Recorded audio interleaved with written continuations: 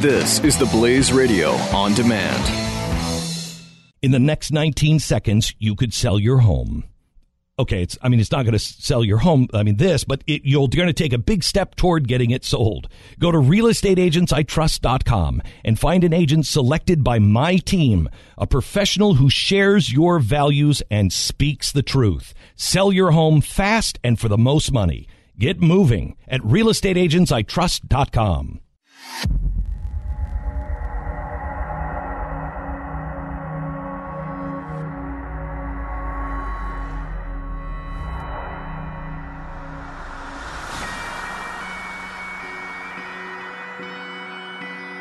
Hello, America, and welcome to the program. Glad that you are here today. We've got a lot to go over. We're going to start with what happened last night with our very good friend, Mark Levin. He said last night who he is going to vote for. And I think it surprised some in his audience. It didn't surprise me, but it did surprise some in his audience last night. He's going to vote for Donald Trump. Geez, what is Glenn Beck going to say about that today? Let's begin there right now. I will make a stand. I will raise my voice. I will hold your hand. 'Cause we are one. I will beat my drum. I have made my choice. We will overcome.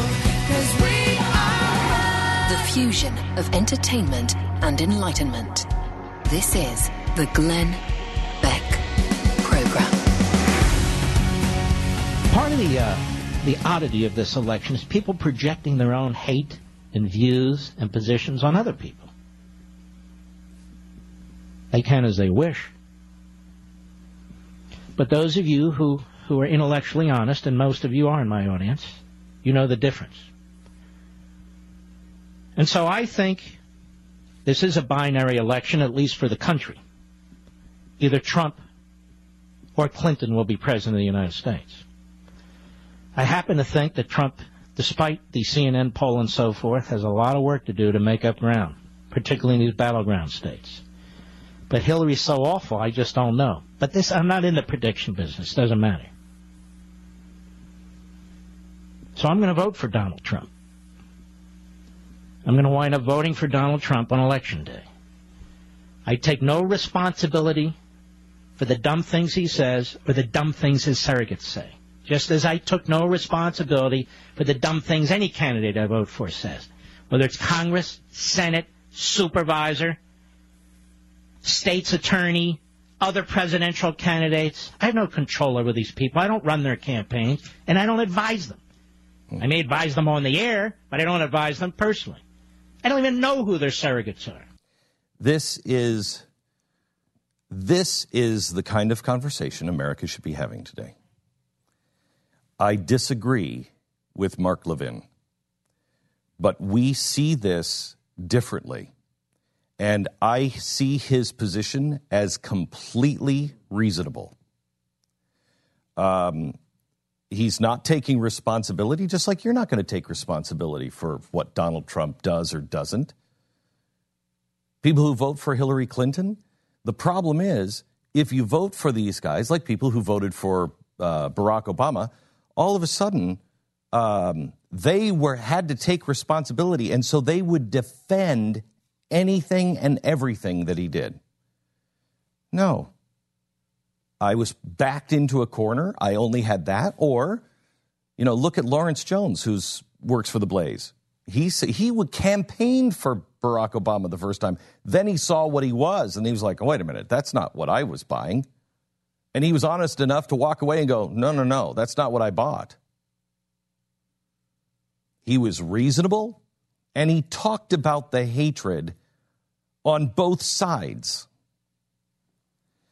Last night, the email, the Facebook, Twitter, when he announced this, oh my gosh, the hatred for him and the hatred for me was at all-time levels. How did you get? How did I get? Yeah, how did you get blamed for Mark Levin? Oh, I didn't get blamed for Mark Levin. Mark Levin. He's smart. You're a dummy. that kind of stuff. Okay. And so let me just address this, because everybody from the people who were losing hope to people who are gaining hope, all the way to the people who have let the hate overpower them to the point to where you cannot have a differing opinion than them. Otherwise, you are a traitor. And even to the far right or far left of those people are the ones that if you don't get into line and say and do exactly what they expect, they will do all in their power to destroy you for the rest of their life. That's not who we are. I have respect for Mark because he didn't have to say this. He could have just shut up. He didn't have to say this. But he believes in the American people, and he believes in his audience, and his audience is fair enough to accept his decision as that's his decision. He's being transparent, he's being real, and he's made a gun-to-his-head decision. What do you do? He really is choosing the lesser of two evils in his mind. He's like, I'm looking at these, they're both bad. Which one is the least worse? That's completely different than this guy's our savior. Jefferson and Adams feuded for years. The things, do you remember some of the things, Pat, that they used to say when they were running against each other? I think it was Adams that said that if Jefferson gets in, your daughters aren't safe, they'll be raped, and there will be heads on pikes in the streets. Rivers of blood. Weren't there some hermaphrodite references as well thrown in there? I think Adams was a hermaphrodite with neither the sense of a man or the softness of a woman, something like that. I don't know. Like crazy stuff. Yeah. And they hated each other, but they were instrumental. The two of them were good friends. The two of them were side by side all the way through the Revolution and Constitutional Convention. And then when it came to policies, they let policies destroy them. In the end, they got back together and they started writing letters to each other, and they healed somewhat. And they died on the same day, July 4th, on the 50th anniversary of the signing of the Declaration of Independence. Jefferson's last words, I think it was Jefferson's last words was... I think it was Adams. Was Adams? Jefferson lives. Yeah. They disagreed. And yet we look at both of them as patriots. And they argued and argued and argued. And you know what? Their argument was over substance. They thought one was going to take them back to the monarchy and the other one was just going to take us into Bedlam. They actually believed it. But they also wasted a lot of time and energy. But we remember both of them as patriots. The other one was Jefferson, Thomas Paine, and Washington. And I think this is a more apt example. Washington, when Jefferson was not connected... He was a deep believer in faith and God and divine providence. Those are his words, with firm reliance on divine providence. So he was a firm believer in divine providence, but he wasn't a guy who was as deeply spiritually connected as Washington was. Washington being out on the battlefield, coming back with bullets in his hat, bullet holes in his jacket, never being shot, never being wounded, seeing divine providence and the full hand of God. He talked about that a lot, that I've witnessed the hand of God. He was more apt to understand how you had to be good as a people to be able to win. And he's the guy who came up with the merit badge and the Purple Heart, which was for doing something that God would find pleasing and would bring favor upon our army. He did not believe that we're on a mission from God, so get out of our way. He believed our soldiers had to go to church on Sunday, even during the war, had to go to church on Sunday. There was no swearing, no cussing. He wanted you to read the Bible, and he wanted you to be able to do something virtuous or with merit that would bring the favor of God on our cause.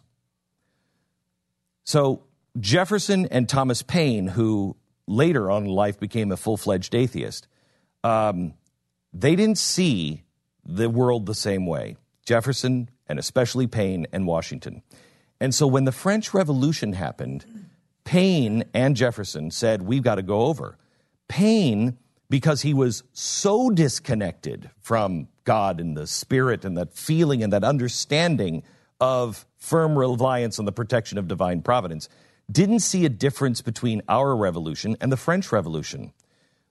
Because he said, they're saying the same things. Washington's point was, yes, they're saying the same things, but not exactly. They are not moved by God. They are not a people that are being led by virtue and merit and honor and integrity and humility. And it will end horribly. Thomas Paine actually said, I can't believe you, out of all the people, you would betray the revolution. You would become a traitor. That's quite a charge to make to George Washington. He went over, and he actually wrote several pamphlets on the glories of the French Revolution until they started beheading people. And that's when he got it. And he was like, holy cow, this is not the same.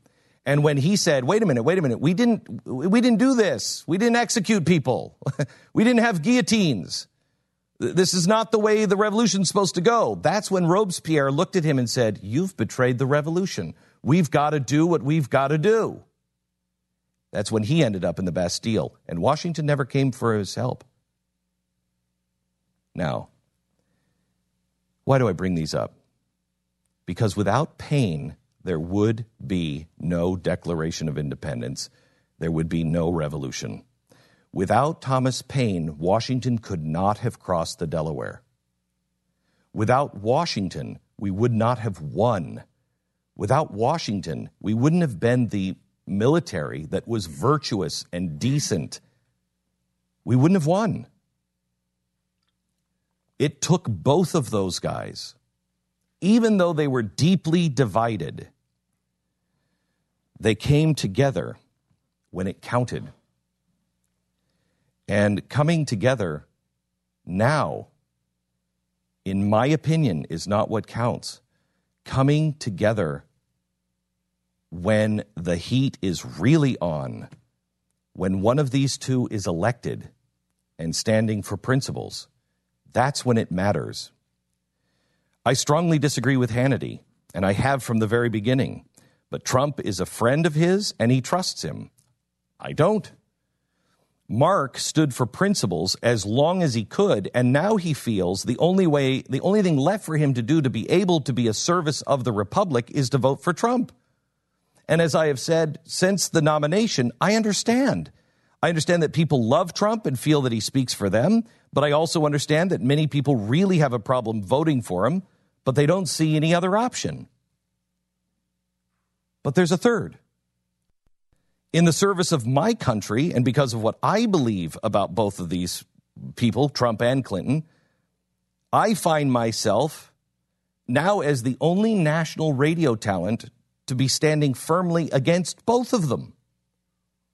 We always knew we would be alone. We just didn't think it would happen this quickly, but we are now officially alone.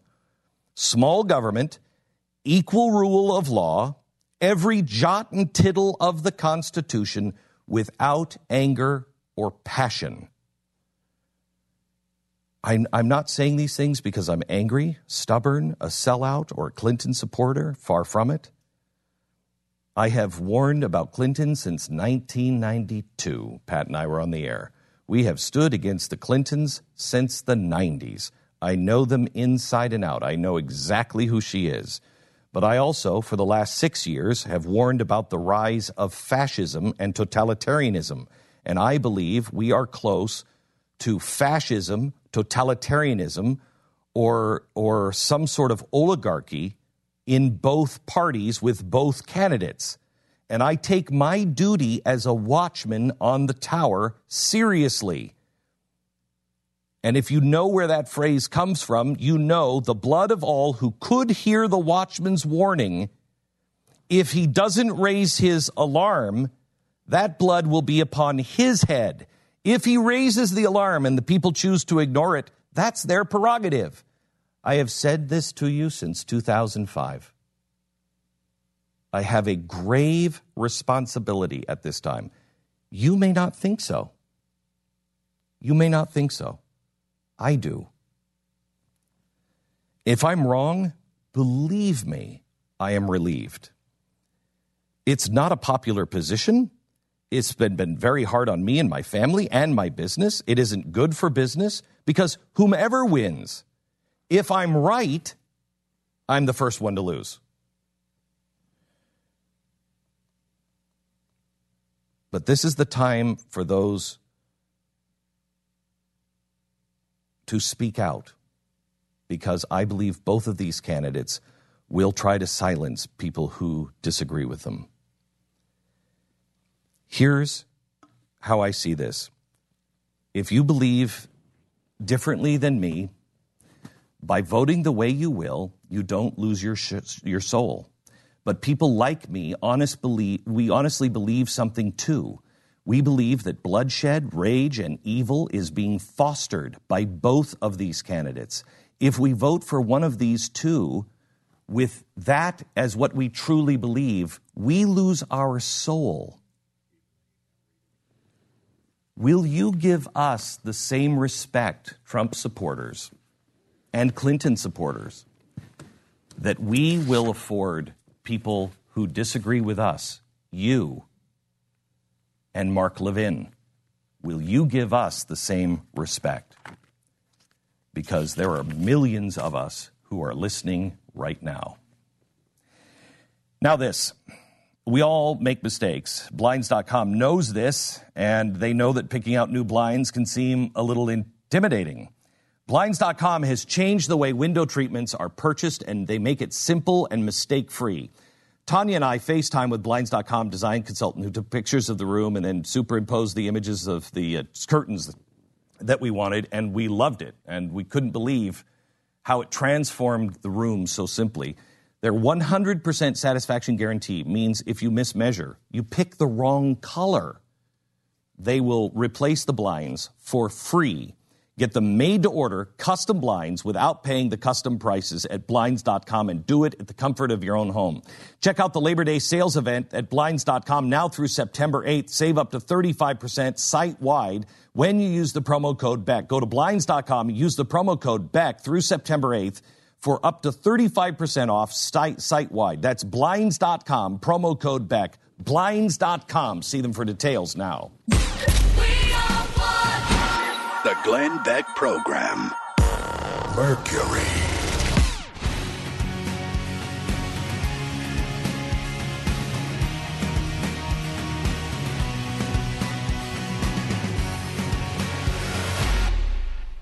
I am a big fan of disruptive ideas, and this year, Casper Mattresses is on the top of my list. Hi, it's Glenn Beck, and I love sleeping on my Casper mattress. Casper is an obsessively engineered mattress at an unbelievably fair price. It combines springy latex and supportive memory foams to create an award-winning sleep service with just the right sink and just the right bounce. And better yet, it breathes so you don't wake up drenched in sweat. Time magazine named it one of the best inventions of 2015. Try Casper for 100 nights risk-free in your home. And if you don't love it, they're going to pick it up and refund everything. Imagine that, a company so confident that their product is what you want that they'll offer a 100% refund. Made in America with free shipping and returns to U.S. and Canada. Get $50 off of any mattress purchase by visiting Casper.com/Glenn and use the promo code Glenn. Terms and conditions do apply. Go to Casper.com/Glenn, Casper.com/Glenn.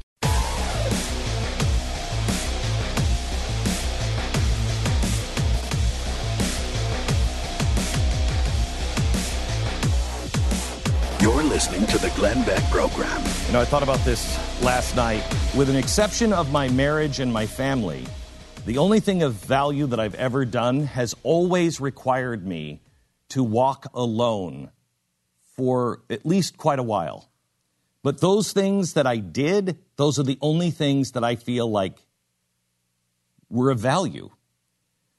And I thought about it last night as I heard Mark Levin say this. I thought, boy, you'd think you'd be accustomed to being alone. But you're not. You never get used to it. I don't think you're supposed to get used to it.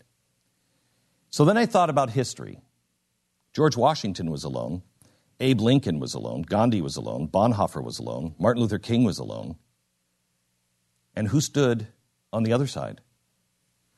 Wilson, Margaret Sanger, Stalin, Hitler, Mussolini, King George III, they all had crowds. They were surrounded by crowds. If you feel alone, just know this, you're not. You're not. You're in very good company. As long as you're doing it for principles, you're in the best company. Can we get this out of the way? So you're comparing yourself to Washington and all Trump voters are Hitler? Is that? Yeah, no, I'm not saying that I'm only Washington. I'm saying I'm a combination of Washington, Lincoln, Gandhi, Bonhoeffer, and King. Oh, okay. And anybody who disagrees with me, I left out Mao. Oh, I have to put Mao in there too, and maybe Jabba the Hutt, Darth Vader, Boba Fett. No, Boba Fett. He was alone. He was kind of alone. Everybody was him, so he was really kind of alone. Well, there's a big crowd of him around. Right. So, this is a deeper question. Well, then we got to get into that a little deeper. The Glenn Beck Program. Mercury.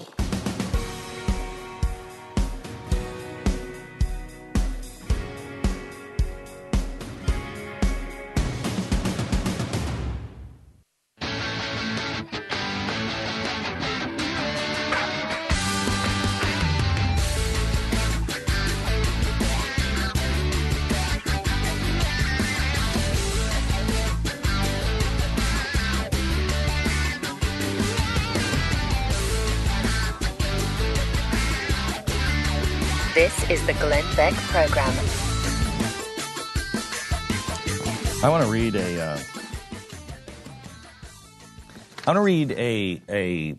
a letter from a mayor to her town.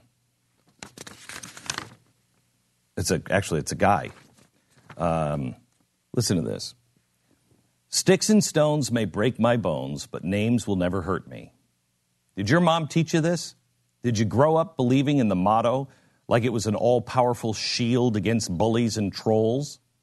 All my life, I've walked around with at least some sense of confidence that words wouldn't hurt me. I'm rubber, you're glue. Whatever you say bounces off of me and sticks to you. Let me depart from the letter here for a second. I still use that one today. I know. But, it's that true. You know, when I read this yesterday, I read this letter, and I thought of that, and I thought, philosophically, that's true.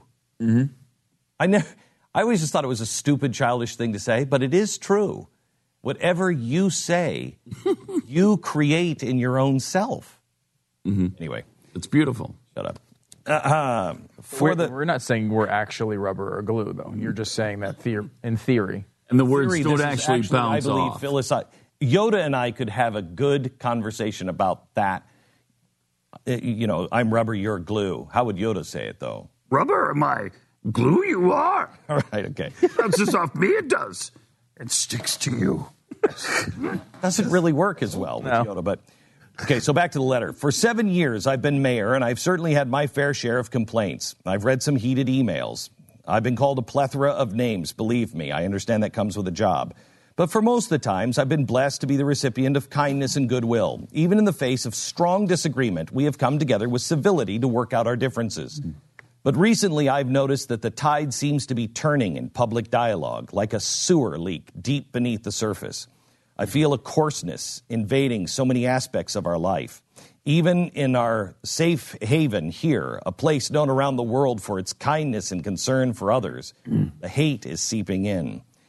For example, recently I received an email message from a citizen that ended with this line: "Please, let this be the issue that sinks the mayor and his awful, arrogant deputy. Oh, please, let them both be stripped of their clothing and carried out the building."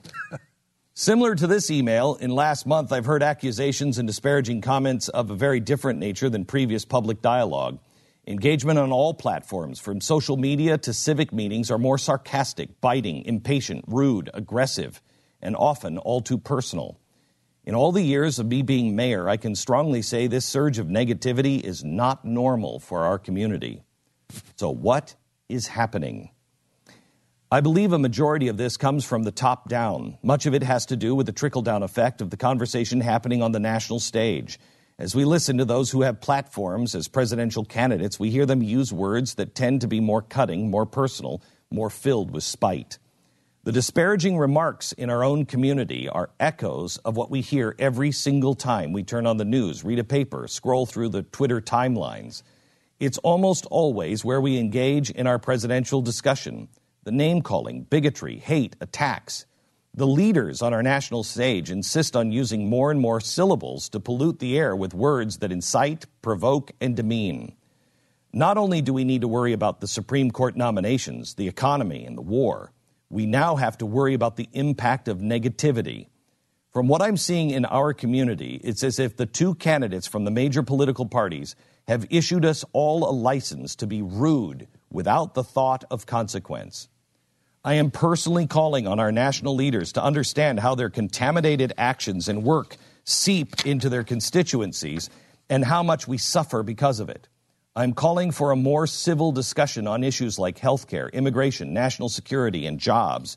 We need them to take responsibility for changing the public discourse, not only nationally, but everywhere, in our states, our cities, and our homes. I also call upon my fellow elected local leaders and residents to be the voice of civility.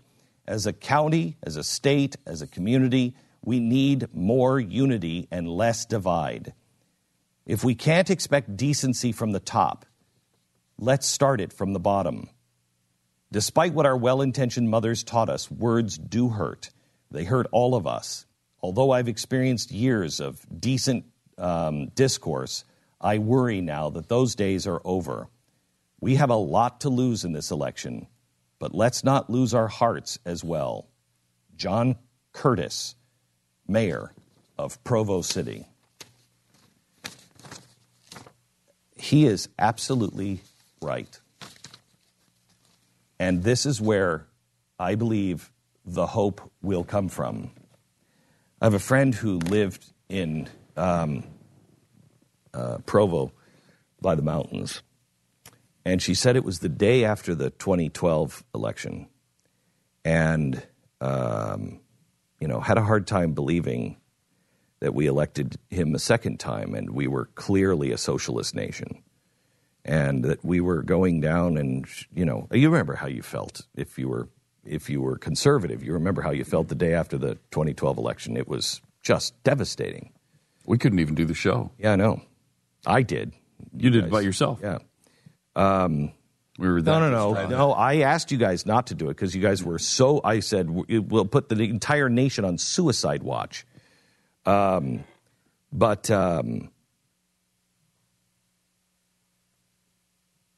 she said I got up that morning, and she said I was praying, and I was looking out the window, and the sun was coming up.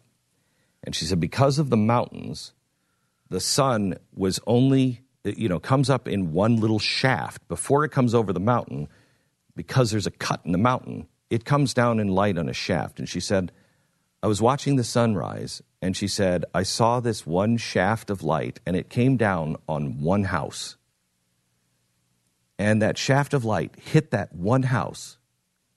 And as I watched it, it grew from that house to the next house, to the next house, to the next house. And she said, this is what we have to remember. That It's what we do in our own house, and it spreads from there. And the sun does come up the next day, and we're going to be fine. But darkness, I fear, also spreads the same way. And that's what's happening. We have had, and I will tell you, I see it all the time, and this is why, I try to be more like George Washington. I'm a million miles away, but he's my hero. He's my archetype, and I try to live a life that could be somewhat as honorable as him. And I don't even get close to making it because he has such a high standard. But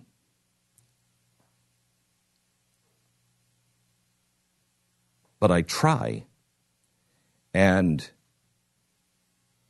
the reason why I felt discouraged at times is because of my past.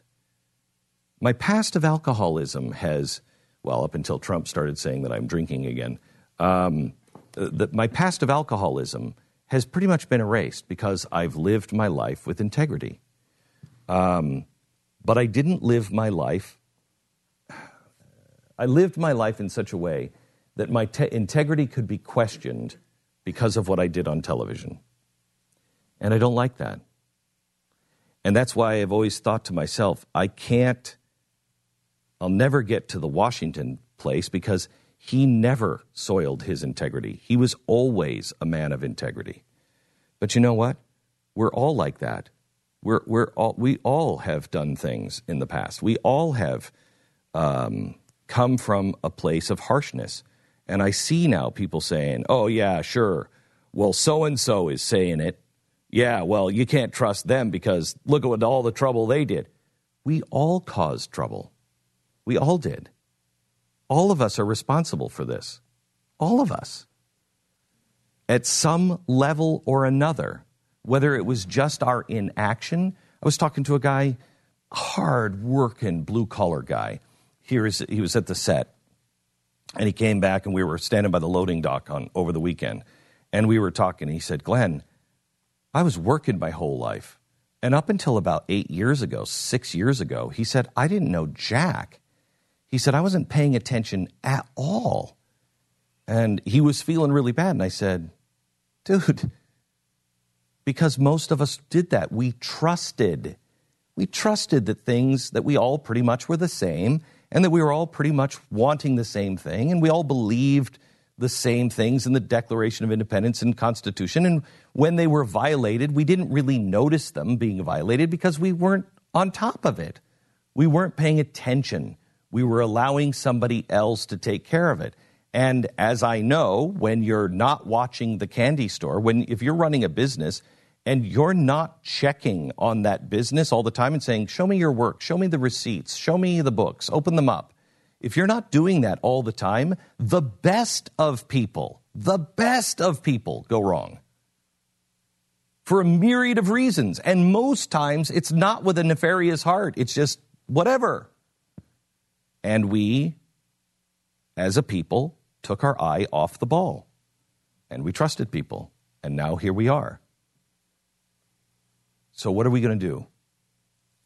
Can we stop enough and say, I don't want to play that game anymore. I don't want to be a part of it. And I'll take my lumps. You can call me name, whatever. You can see. That is the man I was yesterday. And I'm not an entirely new man, but I'm on a journey trying to be a better man, trying to be a better citizen, trying to be a better father, trying to be a better American, trying to be somebody who actually will listen, will have more compassion, and will try to work with anyone who sees that the freedom of all men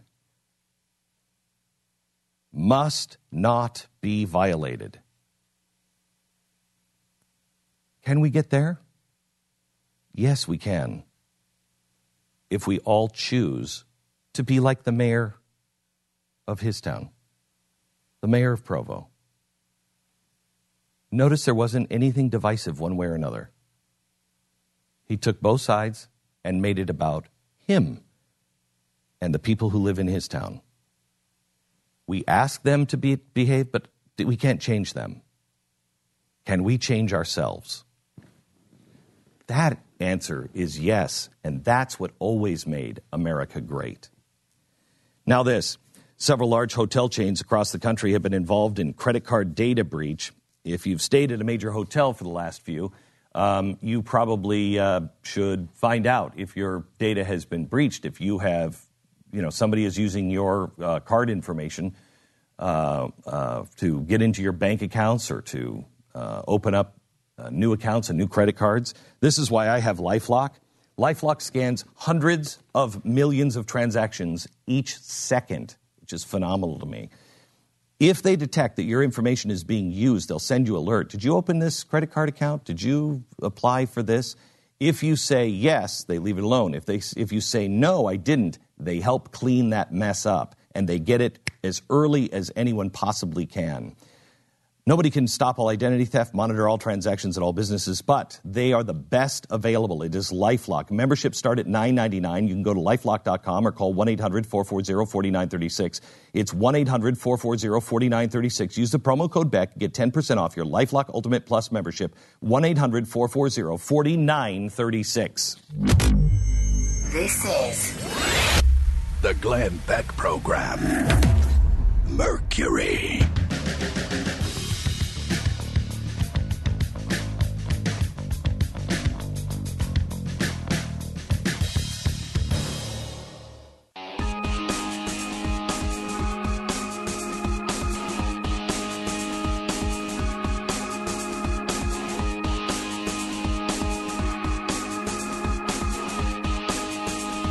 This is the Glenn Beck Program.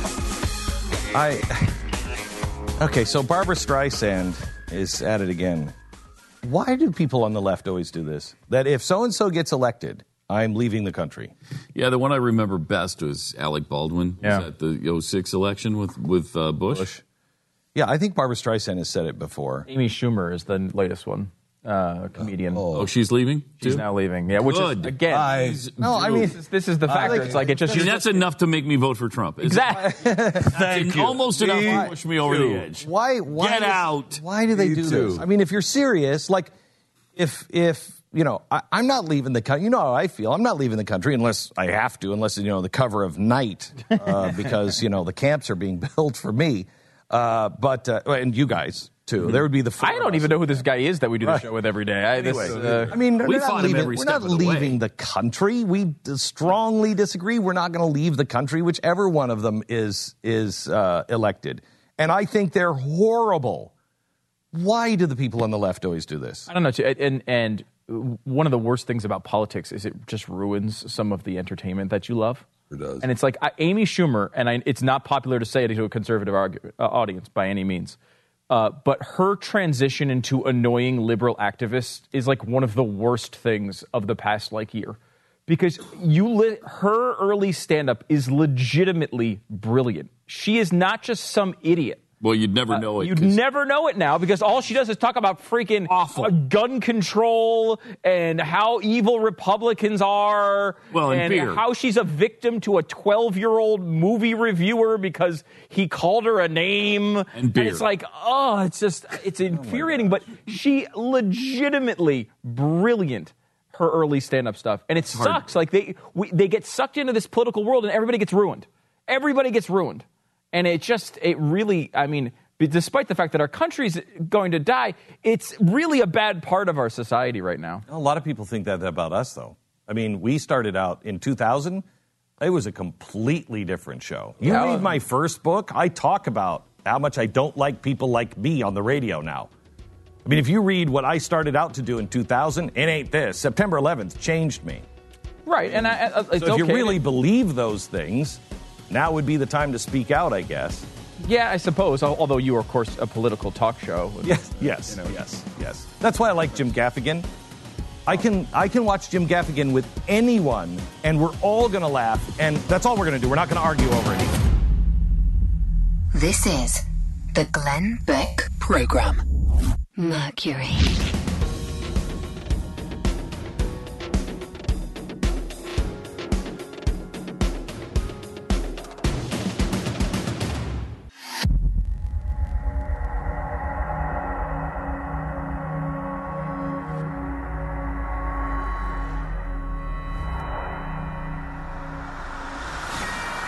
Hello, America. You know, when there was any brush with the Klan, we heard about that with the Republicans nonstop. Everybody started investigating and everything else. Did anybody notice that the Communist Party has endorsed Hillary Clinton? And nobody has said anything about that extreme on the parties. But what's to worry about with the Communist Party? Nothing. Also, speaking of communists, unions have been an influence in America on elections. Good portion of it outside of the elections has been positive, but there is a dark side. Today, the second installment of our serial on unions will tell you about the history of violence within America's unions. But first, we learned that Donald Trump has an interesting definition of cyber warfare, and some new polls are out. We go there right now. I will make a stand. I will raise my voice. I will hold your hand. 'Cause we have won. I will beat my drum. I have made my choice. We will overcome. 'Cause we are The fusion of entertainment and enlightenment. This is the Glenn Beck Program. Let's start with Donald Trump yesterday talking about cyber warfare. To stay on ISIS a little bit, because this is I think this is an important topic, and it's certainly it's one of the national security threats that our country faces today. You have described at times different components of a strategy: military, cyber, financial, and ideological. Can you just expand on those four a little bit? Well, that's it. And, cyber is becoming so big today. It's becoming something that a short number of years ago, wasn't even a word. And now the cyber is so big. And, you look at what they're doing with the Internet, how they're recruiting people through the Internet. And part of it is the psychology, because so many people think they're winning. And, there's a whole big thing. Even today's psychology, where CNN came out with a big poll. Their big poll came out today that Trump is winning. It's good psychology, It's good psychology. Yeah.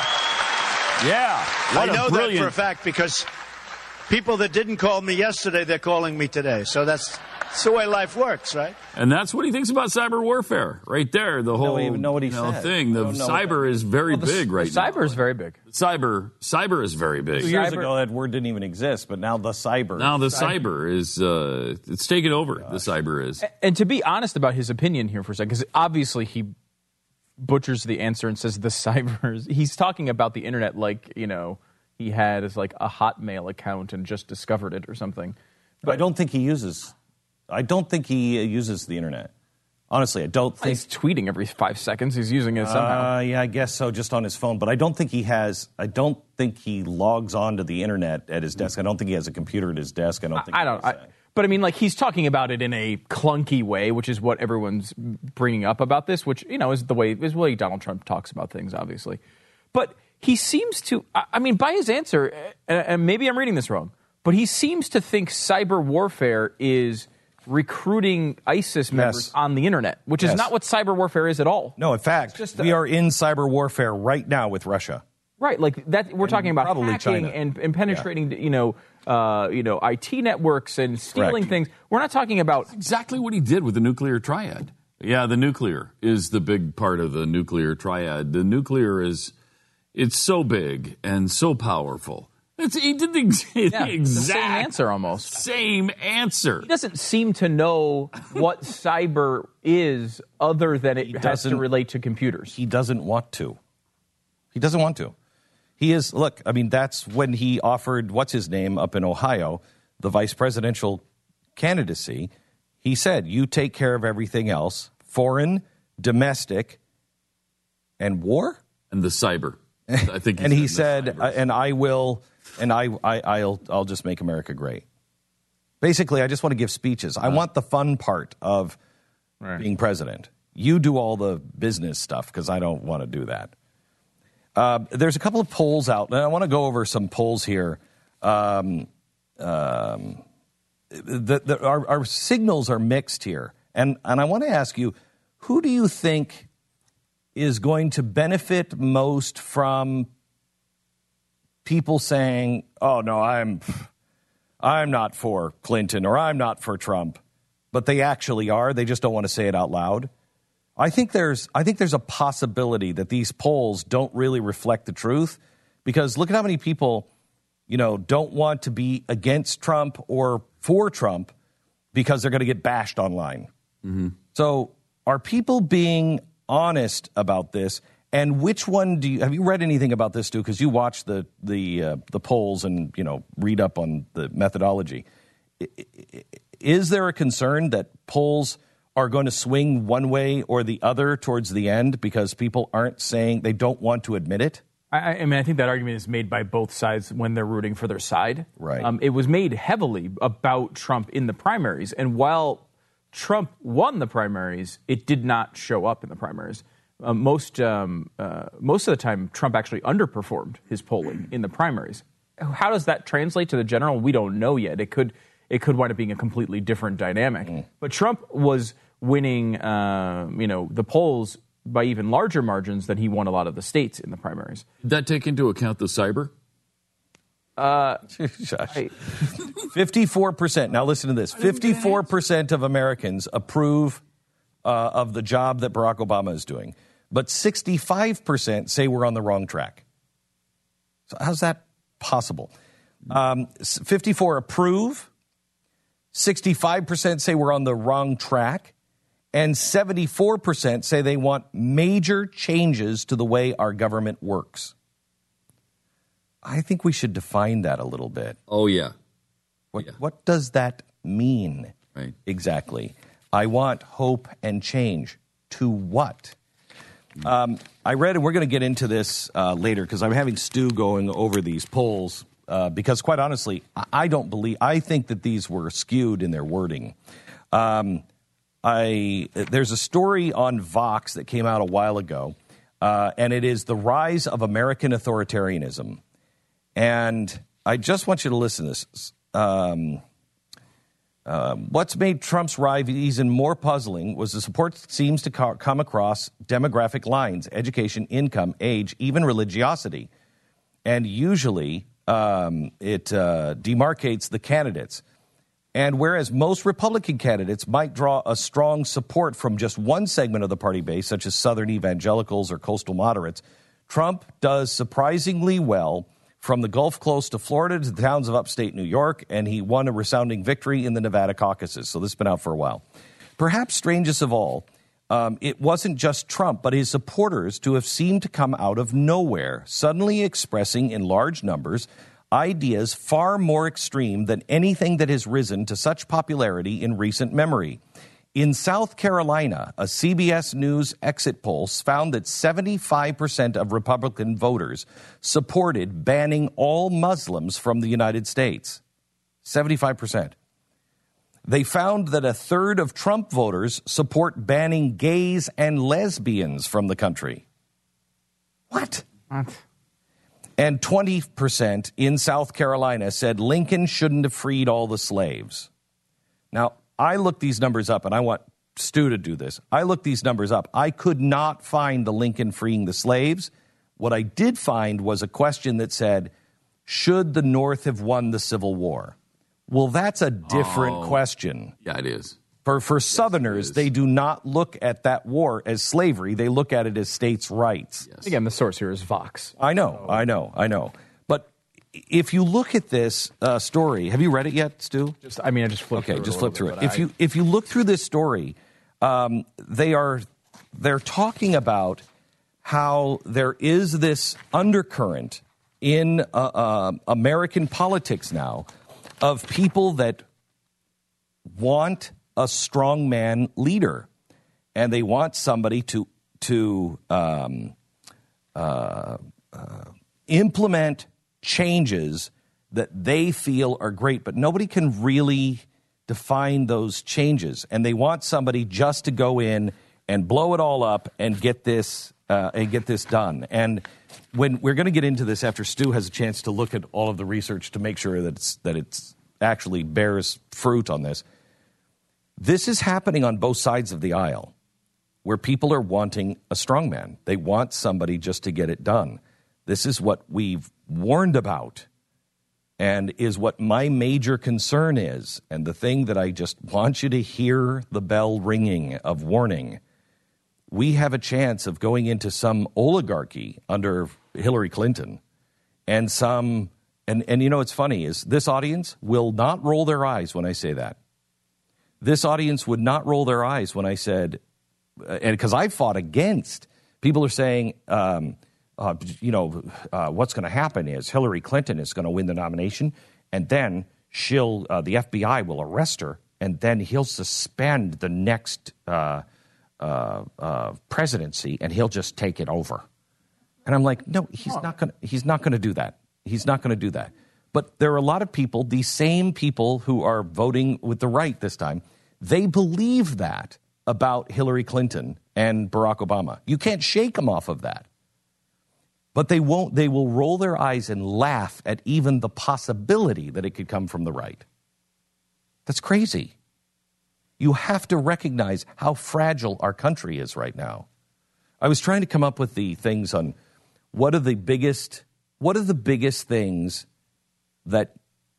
what are your top 5 issues? What's the number one thing that you guys say what's the number one thing on your list that you say the president has got to be this or has to be good at this issue? What is it? Anybody know? I was thinking about this yesterday. Yeah, we got a big list. We went through and made a big list of all the topics.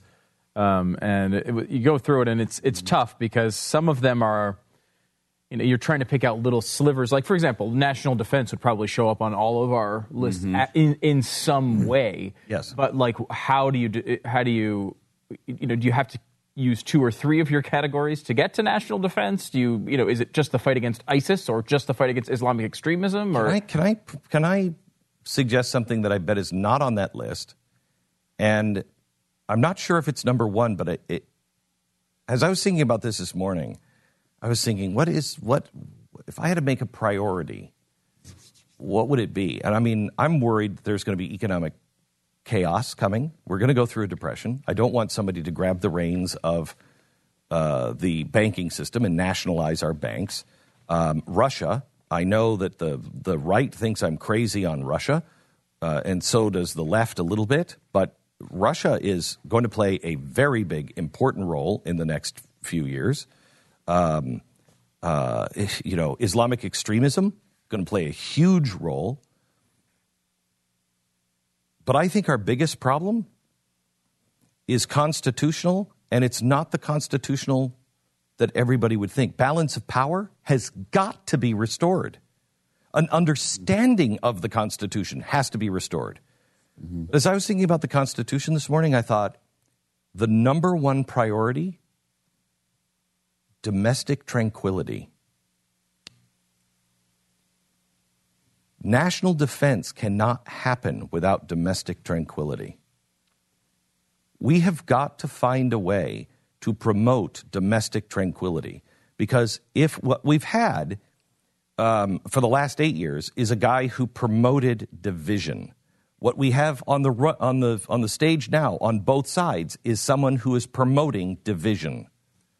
We don't make it divided. We don't. Abraham Lincoln said that. House divided against itself can't stand. That's what he ran, was domestic tranquility, of uniting. And we had to go through a civil war. Imagine if we would have gone through a civil war with his vice president, who was screaming after the war on his second inauguration, get him, go get the South, round them up. Instead, Lincoln said, go back to your farms, go back to your families. Let's heal the nation. If we wouldn't have had somebody like that, we wouldn't have recovered. I don't think we make it without domestic tranquility. If we don't have leadership that is showing us we've got to stand together and heal, I don't think we make it. I think that's true. Yeah, I think that's true. My only question on that would be, like, all of these topics factor into domestic tranquility, right? I mean, it's not, is that too broad a topic, I guess, it would be my question on that. Because it's like, well, there are things that factor into domestic tranquility that I mean, if you can solve all of those things, you get domestic tranquility. No, I don't think an umbrella you do, because look, you know this from the left. Look how far the left has gone. And they haven't gone far. You haven't gone far enough. You can be on the left. You still haven't gone far enough. Hillary Clinton will give you a lot of the stuff on the left that the left wants. She's corrupt, so they know she's in bed with Wall Street. And they know that they're not going to go all the way. But look at how far they've gone. And it's still not enough. When we talked about it yesterday, I thought about it. And the first, into your domestic tranquility, the first thing I thought of was, I think number one on my list is I want someone who I actually believe still loves the United States of America. Because that number one on my list. So that's really that domestic tranquility. I think Donald Trump loves America. You mispronounced Donald Trump when you said America right there. What? I think you meant to say Donald Trump loves Donald Trump, and you said America by mistake. Yeah. Let's hash that out here for a second. No, let's take a quick break. One thing he does know is we got to take care of the cyber. Yes, he loves the cyber. Thank you. And now this, home security companies. 2 ways you can go. You can choose big company, all wired into your walls, long-term contract, expensive monitoring, or Simply Safe. You buy it, you own it. It has no wires. There is no contract. And instead of paying $50, $60 a month, you're paying $14.99 a month. I'm trying to figure out the downside here. This is the new way. Everybody's been playing the home security game the same way, and they've all been getting rich off it. Somebody came in and said, it's time to disrupt this industry, and it's Simply Safe. And they are taking off like crazy. In a store just the other day, saw Simply Safe as part of the store security. I have it in my house, Simply Safe. Like having a guard stationed at your door. Protect your home the smart way. No contracts, you're in control, and $14.95 a month. Visit simplysafebeck.com. Go there now. You get free shipping on your order and a free keychain remote with $25. It's simplysafebeck.com. Control your own life. Simplysafebeck.com. Glenn Beck program. 888-727-BECK. Mercury.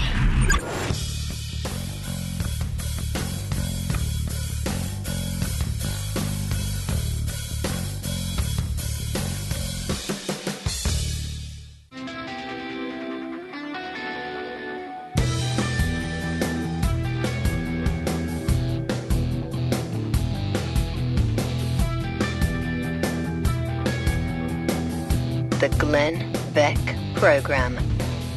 So coming up in just a few minutes, we have part 2 of our serial on labor unions. Today it's all about violence, the history of labor unions all this week. This is how we celebrate Labor Day. Mm-hmm.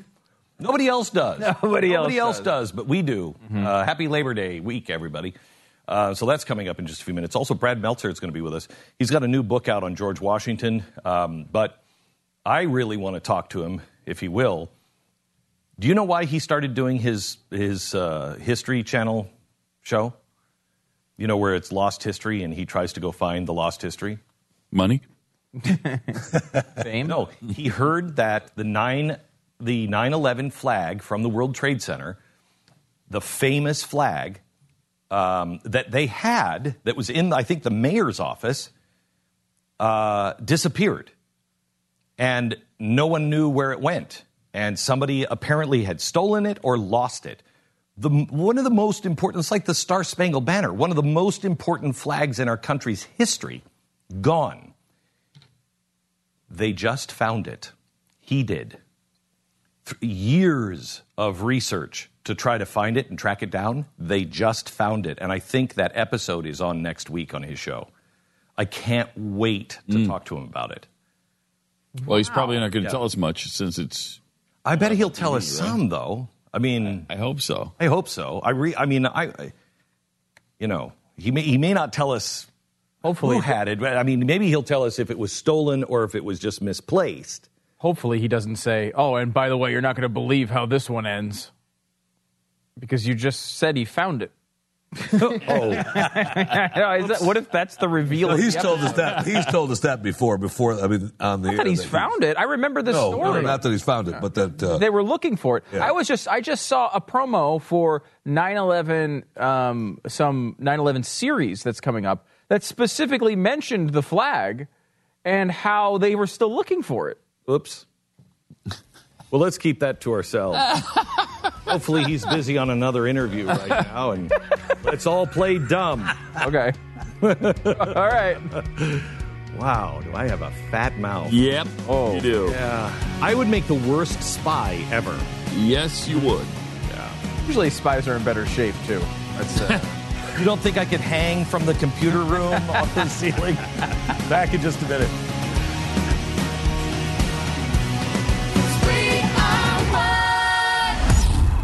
The Glenn Beck Program. Mercury.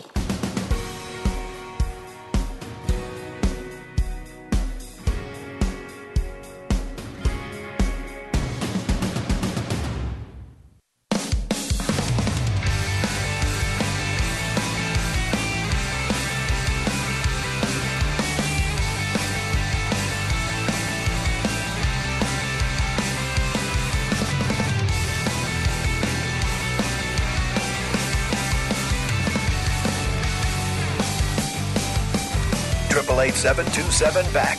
This is The Glenn Beck Program.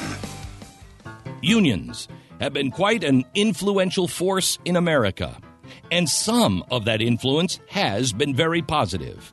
Child labor laws, the 8-hour workday, weekends off. These are things that can be directly attributed to the labor movement of the late 1800s.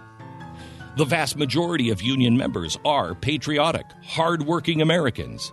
But there is a seedy underbelly to labor unions that needs to be discussed and understood. Contrary to what most Americans have heard and probably believe, the Koch brothers and large corporations are not the largest political contributors. Unions are, by far, the largest financial contributors in politics, giving almost exclusively to Democrats, Social Democrats, and progressive causes. But we'll investigate that on an upcoming episode. As we discussed last time, unions have been the cauldrons of socialism, Marxism, and communism. But they have also fomented violence.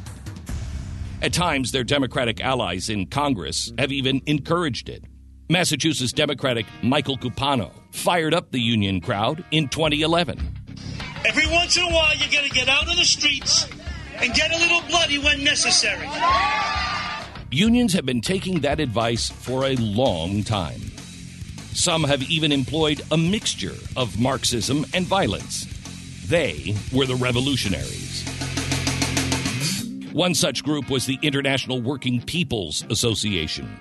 It became the center for national anarchist federations in the early 1880s and favored warfare against the capitalist society and its leaders.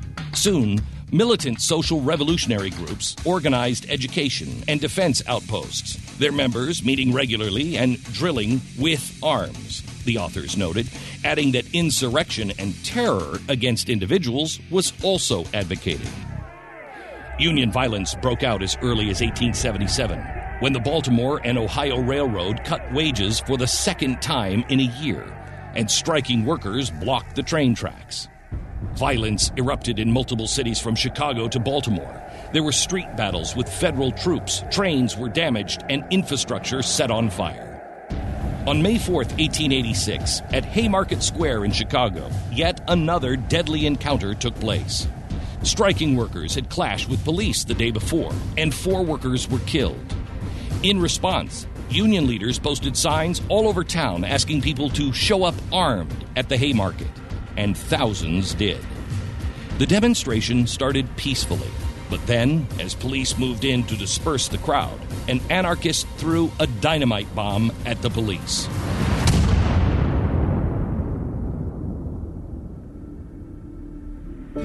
Between the blast and the gunfire afterward, 7 police officers were killed, along with 4 civilians.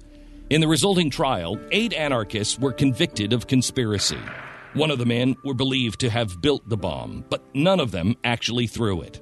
Still, 4 of the men were executed. 1 committed suicide in jail, and the other 3 were pardoned in 1893 by the new Illinois governor.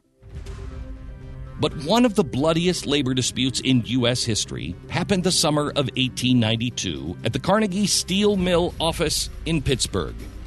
The mill union wanted a new contract, but management locked them out instead.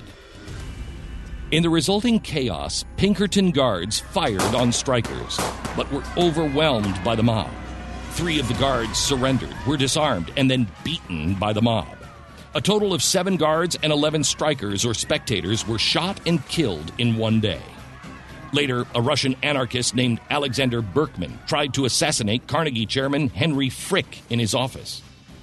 In 1892, the deadly Coeur d'Alene miners' strike took place, and in 1894, the Pullman Railroad strike took 14,000 federal and state troops to put an end to it. In subsequent years, there were many, many more. And as the 20th century dawned, unions gained more strength and more allies. Progressives Woodrow Wilson and FDR were huge supporters of the unions, and vice versa. Unions became enmeshed with another, even seedier ally during the 20th century. Mobs, the mafia. From the documentary Unions and the Mob. New York's most notorious labor racketeer before Prohibition, the son of Jewish immigrants, was a young man named Benjamin Fine, who, because of a medical condition that kept his eyes half closed, was known to one and all as Dopey Benny. Well, Dopey Benny was what was known as a Starker, which was the Jewish term on the Lower East Side for a gunman. He was a major player in the Union Wars on the Lower East Side at the time, and he worked for the unions in a variety of measures, attacking scabs, attacking people who were trying to break up demonstrations, threatening people to enter the union, and so forth. This early marriage of unions and mobsters was short-lived for Dopey Benny. Charged with homicide in 1914, Dopey Benny Fine, America's first labor racketeer, became the underworld's first stool pigeon. His information led to charges against 11 gangsters and 23 labor leaders. Others learned their lesson well from Dopey Benny. The 20th century labor wars opened up vast new territory to mafia influence and domination. Organized crime would move in on unions and employers nationwide, soaking up the wages and pension funds of union members, while extorting huge payoffs from businesses in return for labor peace. The mafia would take control of major international unions and find its way into executive boardrooms. In its infancy, labor racketeering was a matter of scattered beatings, goon squads, and petty extortion. It would soon mature into a formal part of organized crime when major underworld gangs took control. Gangsters were on the lookout for industries and unions with corruptible leaders. Their first big scores were in the trucking, building trades, garment, longshore, and restaurant unions. In every case, it would be the rank-and-file members who would suffer most. Sadly, the mafia continued to influence and, in some cases, control organized labor unions for decades. In 1982, a U.S. Senate committee concluded that in most major American cities, a majority of the locals of the International Longshoremen's Association, the Laborers Union, the Hotel and Restaurant Workers Union, and the Teamsters are completely dominated by organized crime. In 1935, Congress passed the National Labor Relations Act, essentially making it compulsory for Americans who didn't want to join a union to join a union if their shop voted 50% plus one for unionizing. Then, everyone who worked there had to pay union dues. Even that didn't lessen the severity of the union's vengeance against any who stood against them. From the 1981 documentary, The Scepter of Union Violence, Big Labor Persuasion. Neil Martin is a man who knows how it feels to have had a rendezvous with death. Martin exercised his right to work during a militant trucker strike. As a result, he was brutally beaten by union toughs and left permanently disabled with psychomotor epilepsy. One of them come around, had a picket sign in his hands, and at that time he tried to knee me in the groin area. He kneed me once, and I got rid of my hand truck, and he kneed me again. And at that time, he looked like he was going to hit me with a picket sign. So I decided that, I better do something. So I backed up to get a little room. And when I did, I bumped into a guy on this side of me, on the right. And immediately I knew I'd been set up. I turned to the left, and when I did, there was a guy coming around with a stick from a picket sign like this. And he hit me in the head. At that time, I went down to the ground on my knees. I didn't go unconscious, but I went down. As soon as I hit the ground on my knees, the guy in front of me with the picket sign kicked me in the stomach, and I went over face first into the asphalt, busted my nose, started bleeding, and then they started kicking me in the side of the head and kicking me in the ribs and in the ear and neck. My doctor has described what I have as psychomotor epilepsy. Go into an epileptic seizure, bite my tongue, bite my gum, my mouth, inside of my mouth. I pass out on the floor, kick. I'm out for about 15 seconds, 30 seconds. But I'm out for about 2 hours afterwards, which I usually sleep. As for the guys that did it, they got off scot-free. Why not? Because the union paid for it. The union got lawyers. The union bought everything. That's pitiful. You smash a guy's head, you kick him in the face, you bust him all up, and the union says, well, because we got money, yeah? That's the way it is. So they let him go. As for me, here I am now, 5 years later. I can't get a job in this town because of the union activities. I don't have a driver's license. I can't drive around. I have all kinds of problems. I have to take all kinds of medications. What can I do? I can't get a job. I can't do anything. I'm screwed for life. In 1993, a non-union worker, Eddie York, striving to feed his family, crossed a coal miner's picket line and was shot in the back of the head at the entrance to the mine by United Mine Workers member Jerry Dale Lowe.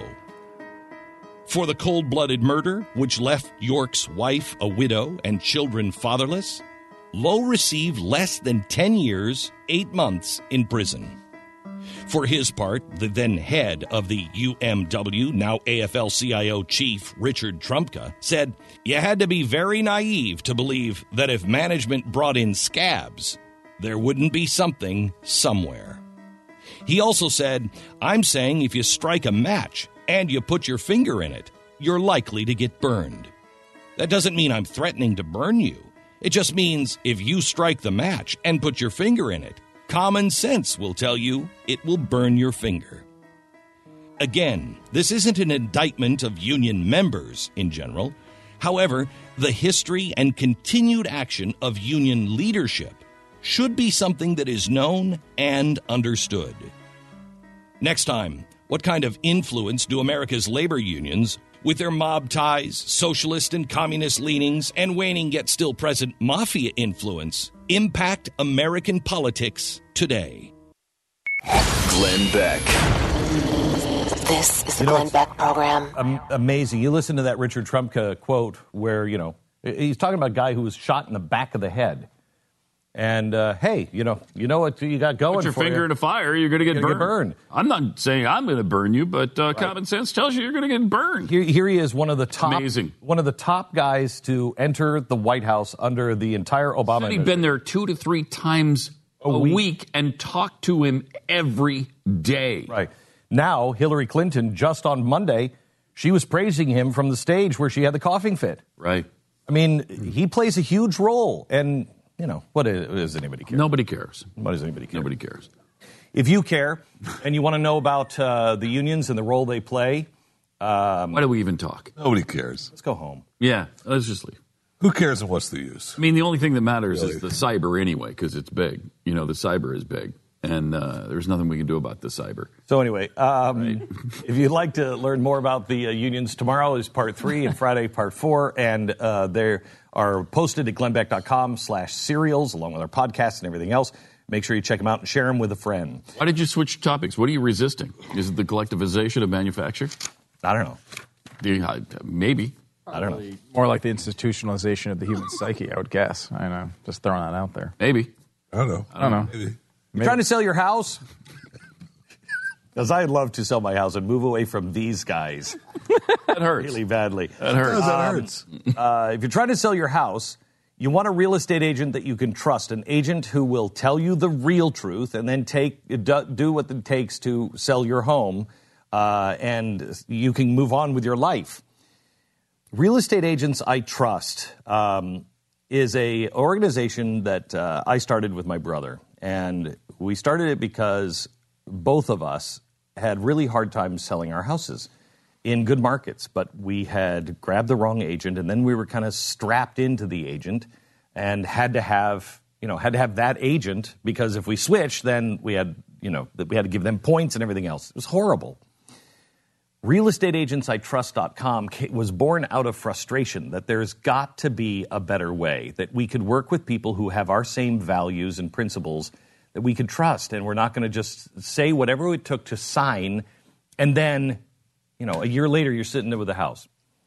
We have personally vetted all of these real estate agents, and one of the first things they have to be a fan of the show. They have to actually listen to the show and know the show and be a fan, because it's kind of an easy benchmark. Generally speaking, you're not listening unless you're with the Clinton people, because we know they're listening. Hi, DNC. You're generally not listening unless you're being paid to if you don't agree with us, at least somewhat, on the big picture items.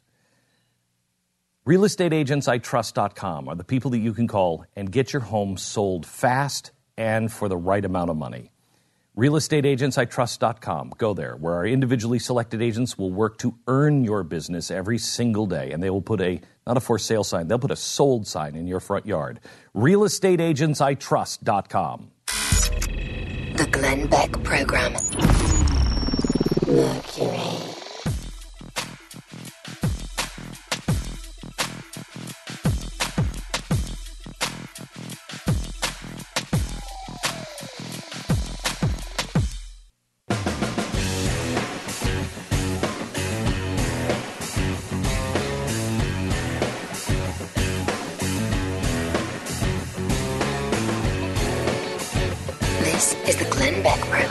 Sign up for the newsletter and get all the info you need to know at glennbeck.com. Let me go to Jack in Pennsylvania. Hello, Jack. You're on the Glenn Beck program. Hi, Glenn. Hear me out here for a second. Pat, Stu, you guys all hear me out. I think Donald Trump is the individual that can help lead us and transition us into that Abraham Lincoln type state, where he can be the guy. And I know you guys are going to start laughing. I know. No. I know. I want to listen to you. You're making sense so far. Okay, here we go. Go ahead. That for Donald Trump, that to get through that period of chaos, it often requires bloodshed. That you get the Lincoln because you get the Civil War. You get the post-World War II period because you get massive amounts of bloodshed. Never in history has there ever really been a transition where you move a people from a state of agitation to a state of peace without warfare, without real blood. 1960s. Yeah, but that's hippies. But we were still one country, relatively united. That we were still a people that really was moving, and there was bloodshed. It just wasn't on a wide scale. Okay. We're much different So people. wait, but you have to understand that the leaders of the 60s, the leaders, Abraham Lincoln, and even FDR, worked overtime beforehand, especially Lincoln. He campaigned, in the 1850s. He exhibited evidence that they were going to be healers. Right. They were healers to start with. They spoke about that. They came into the office as humble healers. They haven't seen that yet. Glenn Beck. Mercury.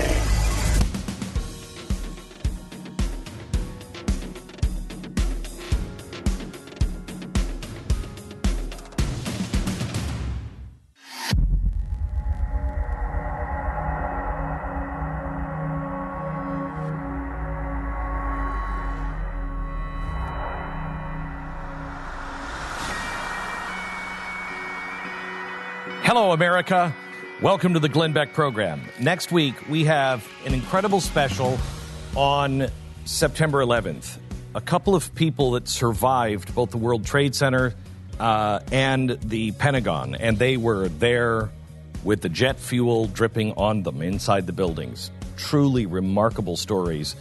But there's something else about September 11th. The famous September 11th flag that has gone missing and changed one of my friend's life because it went missing, apparently may have been found by my friend. We'll see if we can get some details on that. He's also come out with a couple of new books for kids. I Am James Goodall and I Am George Washington. We talk to Brad Meltzer beginning right now. I will make a stand. I will raise my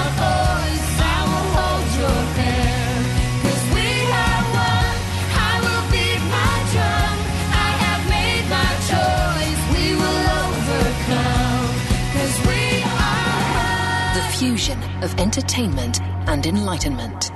This is the Glenn Beck Program.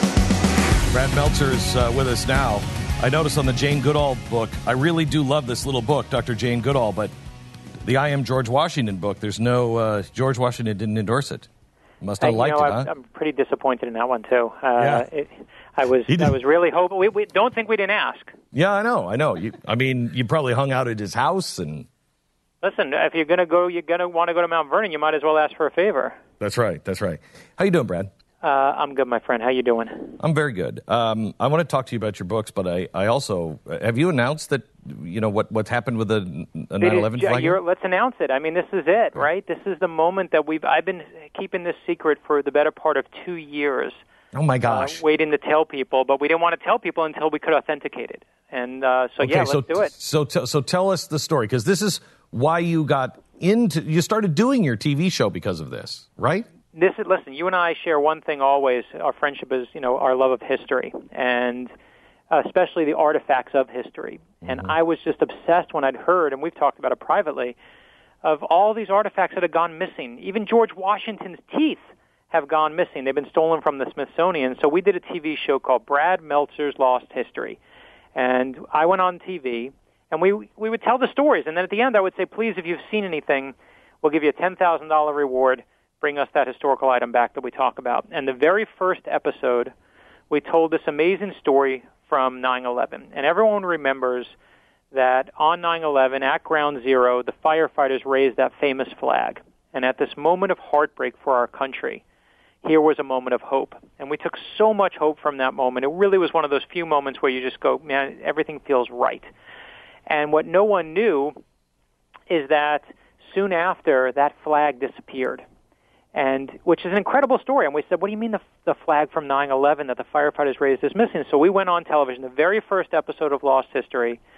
I told the story. I said, please, if you have it, $10,000 reward, return it.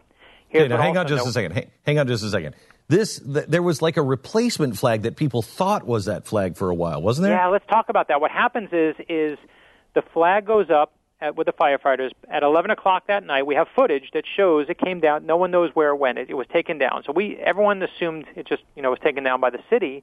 A few days later, the city of New York says, hey, that flag becomes famous, goes in every picture around the country.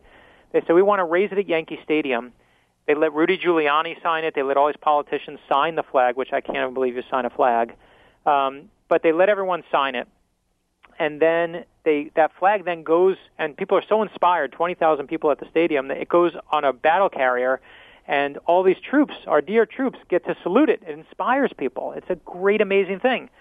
The flag actually was taken from a yacht down by Ground Zero, and the owners of that yacht were a Greek couple. And this Greek couple, God bless them, they didn't want the flag back, even though it was theirs. They said, this is not ours anymore. It's part of history now. We just want it in a museum. They said, can we use it, though, because we're doing a charity event. We'd love to talk about it and show people this moment of hope. And so they take the flag. They say, of course, the city of New York gives it back to them. They unfurl the flag.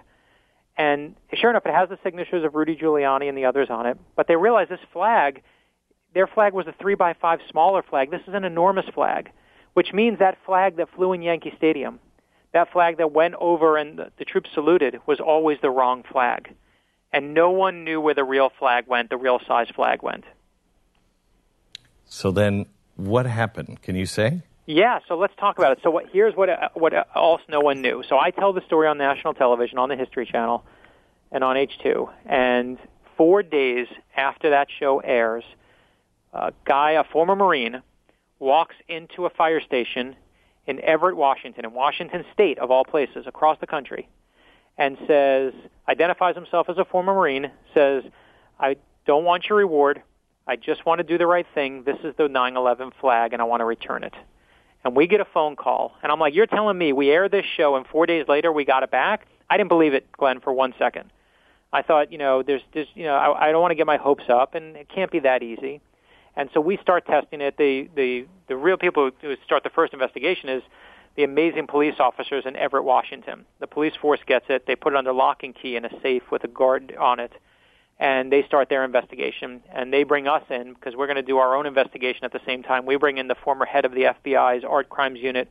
we bring in these amazing dust particle people who are experts on 9/11 dust, and we test the flag. And what I can announce here, and what we should talk about here, is we officially have found the missing flag from 9/11. It has passed all the tests. It has officially been verified. We, in fact, are unveiling it, and it is now today going into the 9/11 Museum, and will be unveiled there on display so that you can take your kids and you can take yourself and you can go there to this amazing museum and be inspired. And that was always the real goal, is to finally return it to where it belongs. That is fantastic. It's really cool. Just fantastic. What was the evidence that pushed it over the top? Yeah, no, that's listen. We can trade bodies. I mean, this is exactly what my question was. I said, how do we know? And so I spoke. There's three ways you verify something like this. You need forensic evidence, of course. You need either photographic evidence, and you want eyewitness evidence, someone who knows that flag and can say, "Yep, that's the one." It's like a three-legged stool. Ideally, you get all three of those. Otherwise, you're kind of making a guess. So let's start with the forensic evidence. We tested it for the dust that was on it because we got to know what's in there. And the forensic evidence, they explained to me, and we had the expert who does those cases for all the firefighters and the ground zero people who got cancer. They are experts in this dust. And he said the dust at ground zero is like a fingerprint. And he said it's made up of not just a building, but it's made up of jet fuel and made up, Glenn, of human remains. Right. And he said the only way to recreate that dust is you got to recreate 9/11. So he said he would stake his house. There's no question this is from ground zero, which tells us, okay, that's a flag that was at ground zero, but is it the flag from ground zero? So then we go to the eyewitness testimony, and this is truthfully, Glenn, where we get lucky. And you're going to see, I should tell you, I'm going to simplify it here, but to see the full investigation, we're doing on Sunday on the History Channel at 10:30 p.m. We're doing a full-hour special on the investigation and what happened, and it's an amazing story. It's called The 9/11 Flag Rise from the Ashes. And but you'll see part of it is this is where we get lucky because the halyard is what helps us. And the halyard is that thing you attach to a flag to raise it up, the kind of tools and the clips and the eye pieces. And that's where it was like it was just an amazing moment because most halyards are either they're gold or they're copper or they're silver or some color. And this halyard was very particular. It was handmade. It was made with two separate pieces, and no one knew that. And you can only see it in our high-definition pictures. So when we see that, now we're like, okay, clearly no one knows this detail. And we had, obviously, an eyewitness who was the second mate on the boat come and look at it, too. And you'll see her on the special as well, and her testimony is incredible to see. But I'm just, floored by the fact that we can kind of return this gift to the American people and to these amazing heroes who are out there. How satisfying is that, Brad? I mean, I know you saved the Superman house, and you have found other pieces of history, but this is a pretty big one.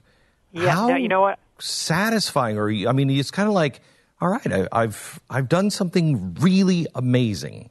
The funny thing is I appreciate you saying that, but to me, it is never me. How many people, how many police officers, investigators, FBI guys, just people who, even the producers of the show went off the air. Unless people demand it back, like it's not coming back. We were all doing it because it was a mission for us.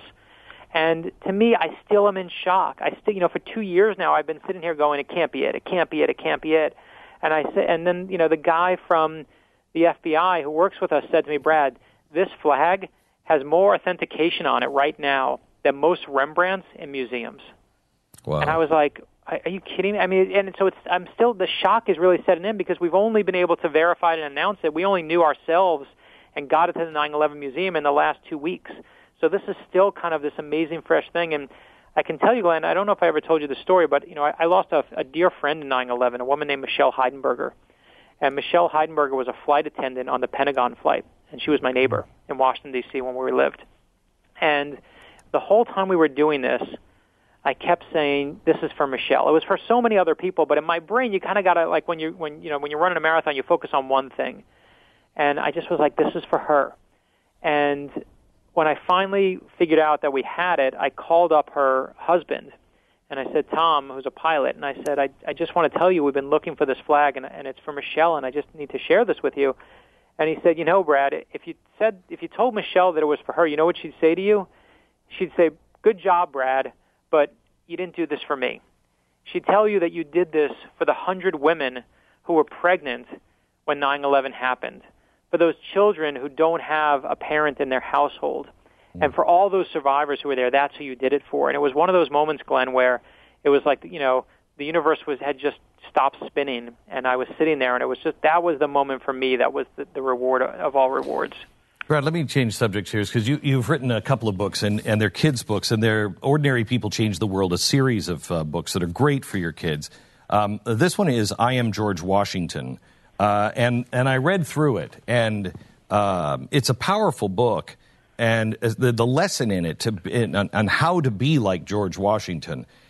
And I thought to myself, nobody's teaching this stuff. Nobody is teaching how to be George Washington or why to be George Washington, what that means to your life. Do you see George Washington anywhere in politics today? Do you see? Listen, this is why I wrote I Am George Washington, is I was so sick to my stomach of my kids turning on the TV and seeing politicians but never seeing leaders. We all know there's a difference between a politician and a leader, and I want my sons to know what a leader is. I want my daughter to know what a leader is. What we have today running for office is they are not leaders. I mean, they are politicians, and it's disgusting to me. And I said that we need to return to the greatness of us. And the lesson, each of these books, yes, is a history lesson, but you just hit it right on the head. I mean, literally, right on the head. You said it's a lesson on how to be George Washington. That's what's right on the back of the book. And the book is all, as you saw when you read it, is centered around the idea of what a leader is. And a leader isn't someone who's in charge. A leader is someone who takes care of those in your charge. That's what being a leader is, and that's what George Washington was. So you see the presidential candidates that are before us. We just had somebody say, because I said, I think my priority is constitutional. What I'm looking for a president right now, but it's the part that most people wouldn't recognize as, an important part of the Constitution, and that is to promote domestic tranquility. We need somebody that can promote domestic tranquility. Right, we have the opposite of that in Donald. Let's just put Donald Trump in your head one moment, and let me tell you the story that's in the book. And that is, George Washington, you and I remember privately talking about this story once, but his greatest moment to me, and we talk about when he's younger, we talk about how, and especially for my kids, I want it to be very clear that he's not some giant, he wasn't the best speller, he wasn't the best athlete. He was a fine athlete, but he liked swimming and he liked fishing, he liked things that normal kids like. He liked to dance, of all things. I have a daughter who dances. I have sons who can't spell. Now they love George Washington because he's just like them. In their heads, he's not some untouchable person, but he's a human being. And when you think of Donald Trump for a moment, George Washington's greatest moment comes after we win the Revolutionary War. And in that moment, King George, George Washington can be the King of America. He's so popular. And King George of England says, well, what is George Washington going to do now? And they tell him he's going to go back to his farm. And King George says if he does that, he will be the greatest man in the world. And that's exactly what George Washington does, and he does it again after his second term. It is his most heroic act. Mm-hmm. And it is that moment where he puts not himself first. Again, think of Donald Trump and what he would do in that situation. You can have all the power you want, sir. What do you want to do? George Washington puts our country first, not himself, and he has faith in us as a people and faith in us as a country that we will find our fate for ourselves. And that, imagine someone like Donald Trump trying to do that today. To me, we need to teach our kids what a real hero is. And this whole line of books is about helping people, giving them the ability to build a library of real American heroes for their kids and their grandkids and their nieces and their nephews. Brad, thank you so much. I appreciate it. All the work you do, and I appreciate your friendship. Ordinary People Change the World is the name of the series. I am George Washington, and I am Jane Goodall. Thank you so much, Brad Meltzer. Back in just a second. Let me tell you about what's happening with Wall Street. An analyst shared just this weekend, the longer that central banks force negative interest rates and wipe out the value of savings, pensions, and insurance accounts by denying them return on investment, the more attractive gold and other commodities become as a safe haven for maintaining flexibility. Still quoting, moreover, the closer the system comes to unraveling altogether, gold and silver remain attractive as a means of holding on to money with ready liquid exchange value. Forget about the unraveling. I think that's happening in the next 4 years, but forget about that. Let's just talk about the central banks that are forcing now negative interest rates. That hurts the people who have money in the bank, who are saving money. What they're trying to do is get you to spend the money. And if you won't spend it, they'll just take it from you. This is where we're headed. Do your homework. Please do it now. Please. The whole world literally can change overnight now. Call Goldline, 1-866-GOLDLINE, 1-866-GOLDLINE, or goldline.com. Read their important risk information and find out if gold or silver is right for you. 1-866-GOLDLINE. Glenn Beck. The fusion of entertainment and enlightenment. We are one. The Glenn Beck Program. Mercury.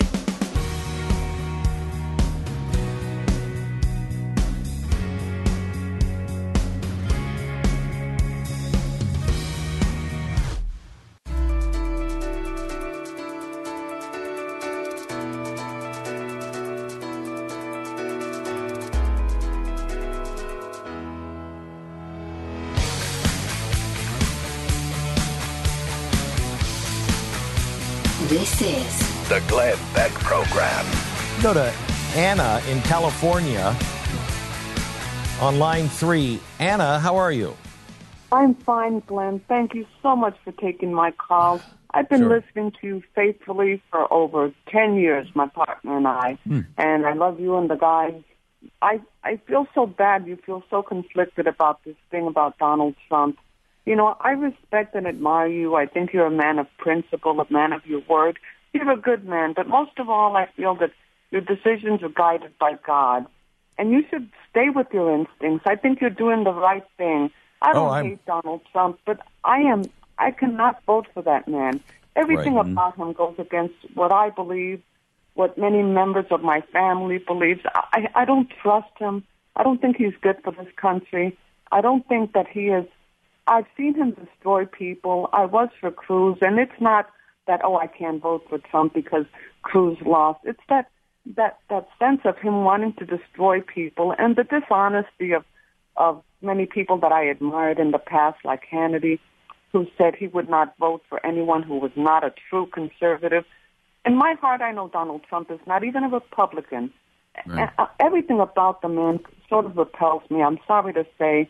And if you have honesty and integrity and you look at what he's said and done throughout this whole campaign season, it's really ugly. How can I just, for the sake of the Republican Party, just say I'm going to vote for Trump? He's lowered the standards. I hate to see what people will do in 4 years, what they will say and do, because what they're saying and doing now, the Republican Party has gone to Walensky tactics. That's how I feel. And they're just as ugly and dishonest as the Republican Party at this point. Anna, I think you're right, and I thank you very much for your call. And know that I haven't changed my point of view on that. I'm only conflicted because of the vitriol on all sides.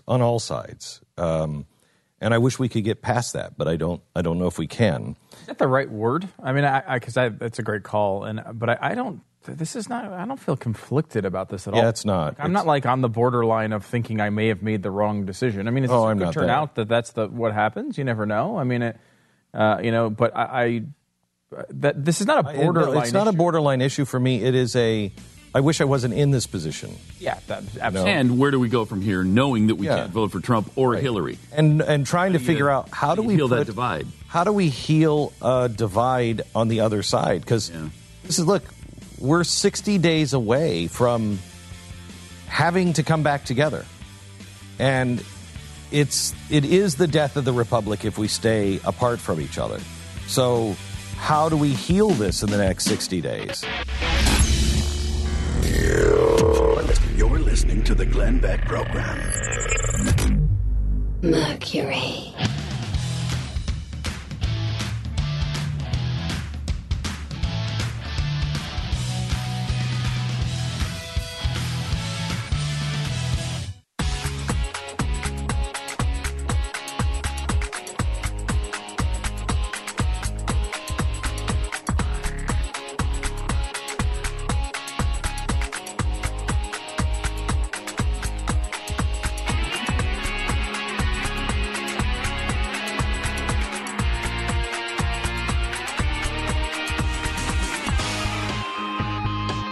The Glenn Beck Program. Allergy season. So Milo, How do you guys do it? Fat.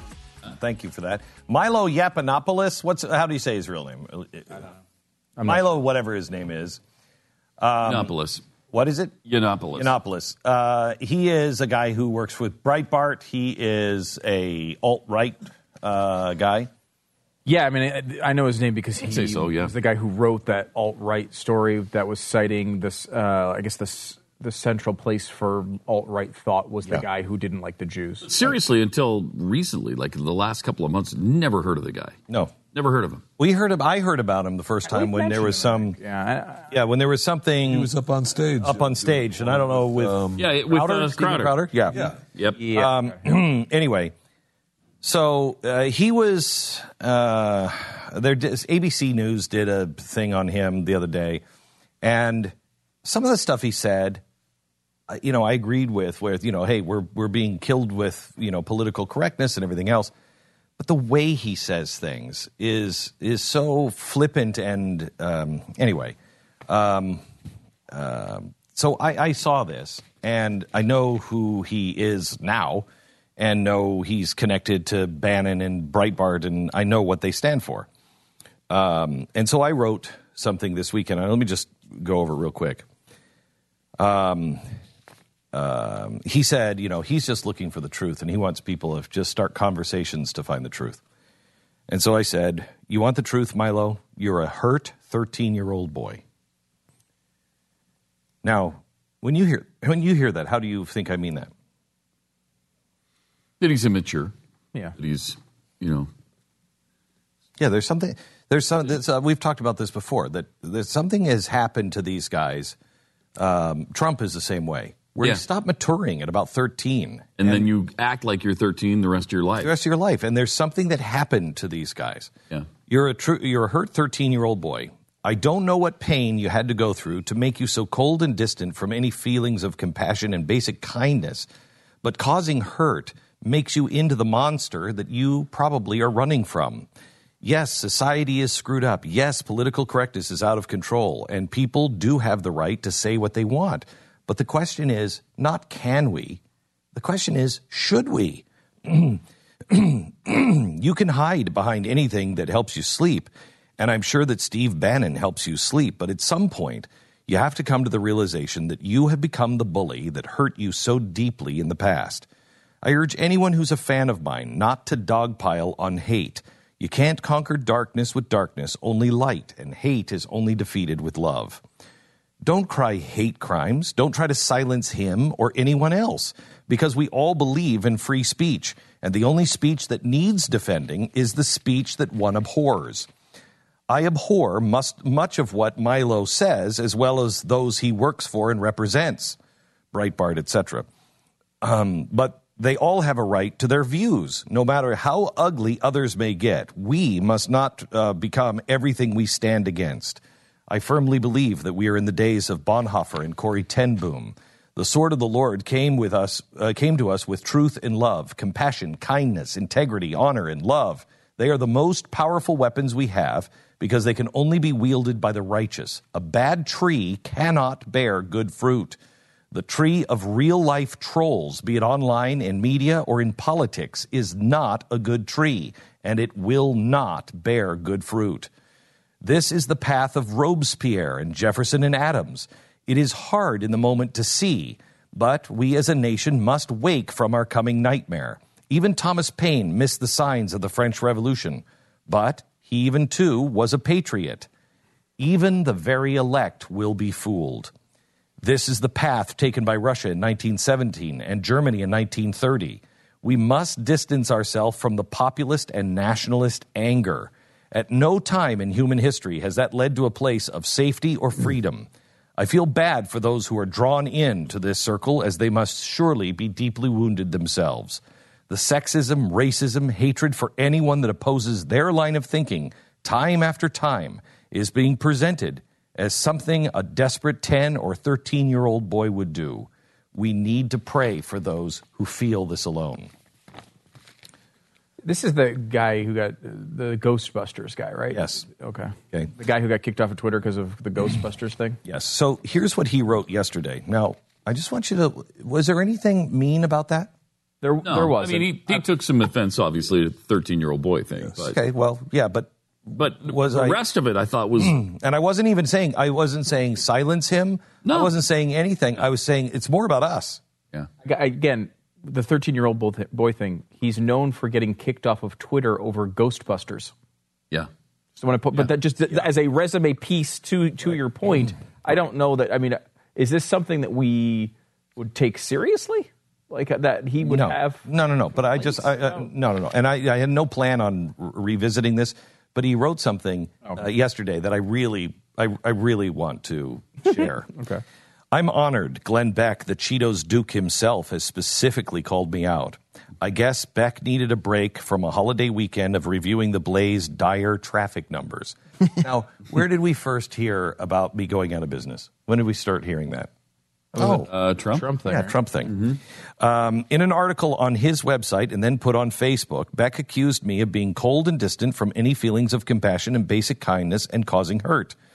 That's accurate. Beck has no real reason to wade into this debate. Well, yes, I do. You said things that you hoped people would start a conversation. So you said things, and I'm disagreeing with your conversation and using what you said and did to start a conversation with others saying we should not strike back, we should not play in this sandbox. I thought that was your goal, Milo. The real reason he's attacking me in his trademark pathetic way is that I recently revealed just how perilous, I think he meant perilous, the financial state of his outlet, The Blaze, is in my own Facebook post a week ago. Here's where I wanted to make sure that we're on the record here, because he's on the record. Revelation. My spies tell me that the Blaze is desperately seeking a cash injection to stay afloat. The Yiannopoulos spies are everywhere. Yes, and that if it doesn't get investment in the next couple of weeks, it's all over. Now, couple of weeks? So this is. You've only got a couple of weeks? No. This was printed last week, so we only have this week. Oh, my gosh. But here's what I want everybody to remember. So by Friday, we're done. I'm going to give him until the end of September before I start calling it wrong. Or, okay. You know what? I'll give him until Christmas. All right. You know what? If I'm out of business in summer, I'll call that a couple of weeks. That's how wrong and how not based in any fact or truth this is. Anyway, the company was looking at a DIP loan last week. I don't even know what a DIP loan is, but I can guarantee you we weren't looking at a DIP loan. A loan that dipwads take out. Right. Which is only ever used in cases of significant financial distress, while all other options are exhausted. It's really funny because yesterday I was standing in the hallway talking to one of the heads of my company, and we are 45 days. Our what do you call it? Our AP, our payable is 45 days. The longest we have is 45 days. I've paid down $10 million of debt in the last 2 years. What kind of bad company does that? Did we fire people? Yes, because we were $13 million in debt. A company that I did not want to be in debt. Which you've talked about. We were living way beyond our means. I took control of the company and put it on a financial path to security. So, okay. So anyway. Why are you bothering? Because I'm tired of these lies. I'm tired of these lies done by Donald Trump and Breitbart. I just want it out once. I can't imagine who'd buy the company now. Well, it's not for sale, especially since all the big editorial talents are gone. Last significant person to jump ship was Jason Howerton, bye-bye, who I rate highly and who was, I am told, single-handedly responsible for the success of the written content on the Blaze. Hi, Jason. He was good. Jason, too, but single-handedly? No. That's why Beck is mad. I'm only talking openly about the rumors dogging his failing empire. Sounds like Donald Trump. Because I have balls. Okay. Read the comments on that post and you'll find former Beck fans puzzled over his turn to the dark side. I'm honestly anticipating him pulling a crazy stunt aimed at me along the lines of his Cheeto mask. No, there's a relevancy clause there. Yeah, I would have to care about you, Milo. I really would. It's a definite. I would have to care about you. So, anyway, I just want him on record on this program that his spies have said we're over within 2 weeks. And if not, so that's Friday. That was I mean, you're giving him till next summer. I'm giving him till Friday. I can give him till Friday. That was a week ago. If we're back on Monday, he's wrong. Period. Right. Okay. So put that in your pipe and smoke. Okay. Did you see this? I mean, I don't know. I was apparently reading other things, but did you see the Libertarian Republic writing about you? I thought it was interesting. Some of this I agree with. It's positive for you, which is obviously rare in the media. Glenn Beck is not the same guy he was a few years ago when he was at Fox News. Back then, he was all about widening the schism in our country by reinforcing the right and throwing any kind of shade he could get his hands on at the left. A chasm. I don't think that's true. Summary. I mean, look, he's whoever wrote. I don't know who wrote this, but the summary. You're trying to summarize, and I can understand. I guess. You know, but I mean, it's not. You did restoring honor. I mean, think about the things you were known about at Fox. You did a giant, 300,000 or 400,000 or 500,000 people gathering in which you told people to not say signs or argue with the Black Panthers that showed up to protest. Yeah. I mean, you know, look at that event. Look at the words you said. There's several events like this that you did, over the past few years, and I don't. Anyway, I get the general. I get it. I get the general. You did go after Obama, right? And I did say that I've added to the divide. In other words, he was just a guy on the boob tube talking about how ugly the left was. Now, calling it the boob tube with you on it is, I mean, that's probably appropriate. Yeah, I have big boobs. Right. The guy at Fox News is nowhere near the guy he is today, and his audience has undergone an equally impressive transformation. Today, he literally weeps about how far we've strayed from the originalist ideas born during the founding era. Again, you were doing that at Fox. In fact, you cried a lot more. I know. We did Founding Fathers, or Founding Fridays. Right, and you cried all the time. Yeah, you've actually cut the crying back, I know. Unfortunately. Gone dead inside. Yeah, you really... Yeah. Anyway, go ahead. Ideals at liberty, focused, and steeped in freedom.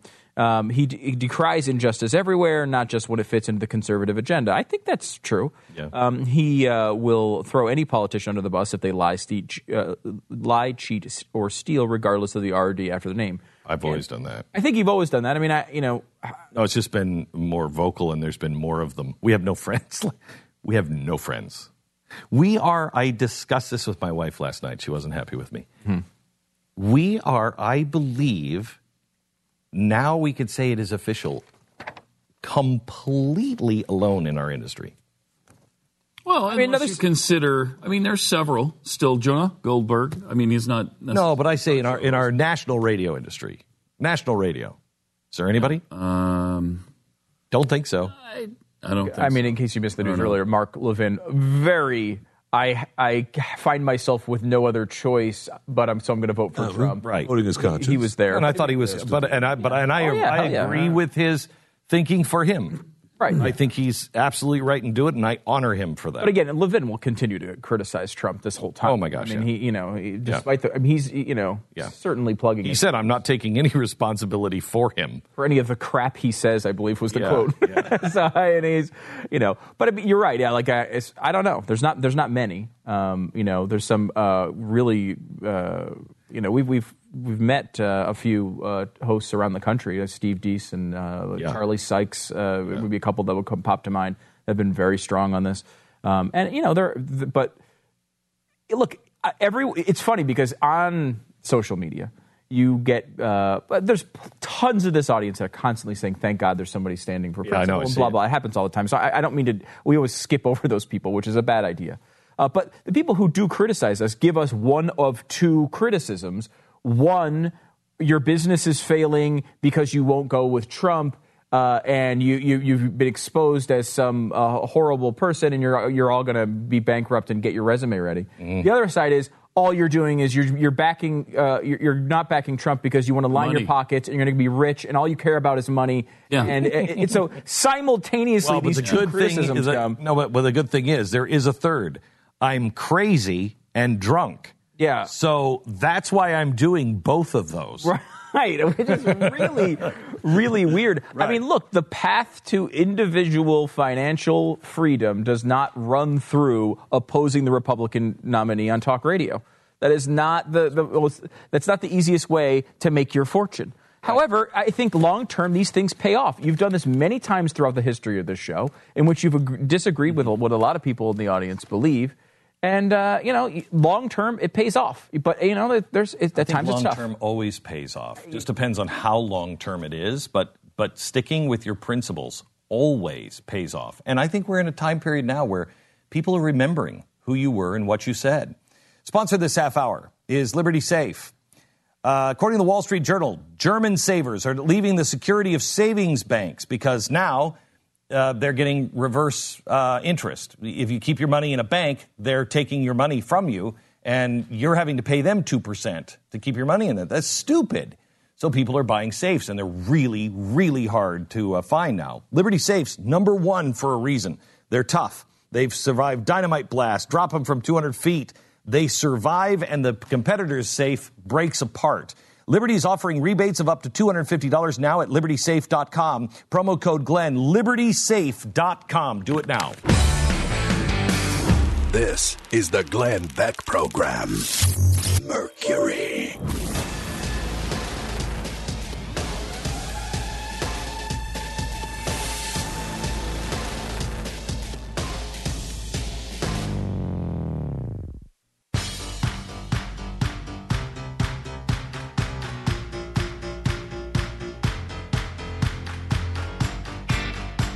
The Glenn Beck Program.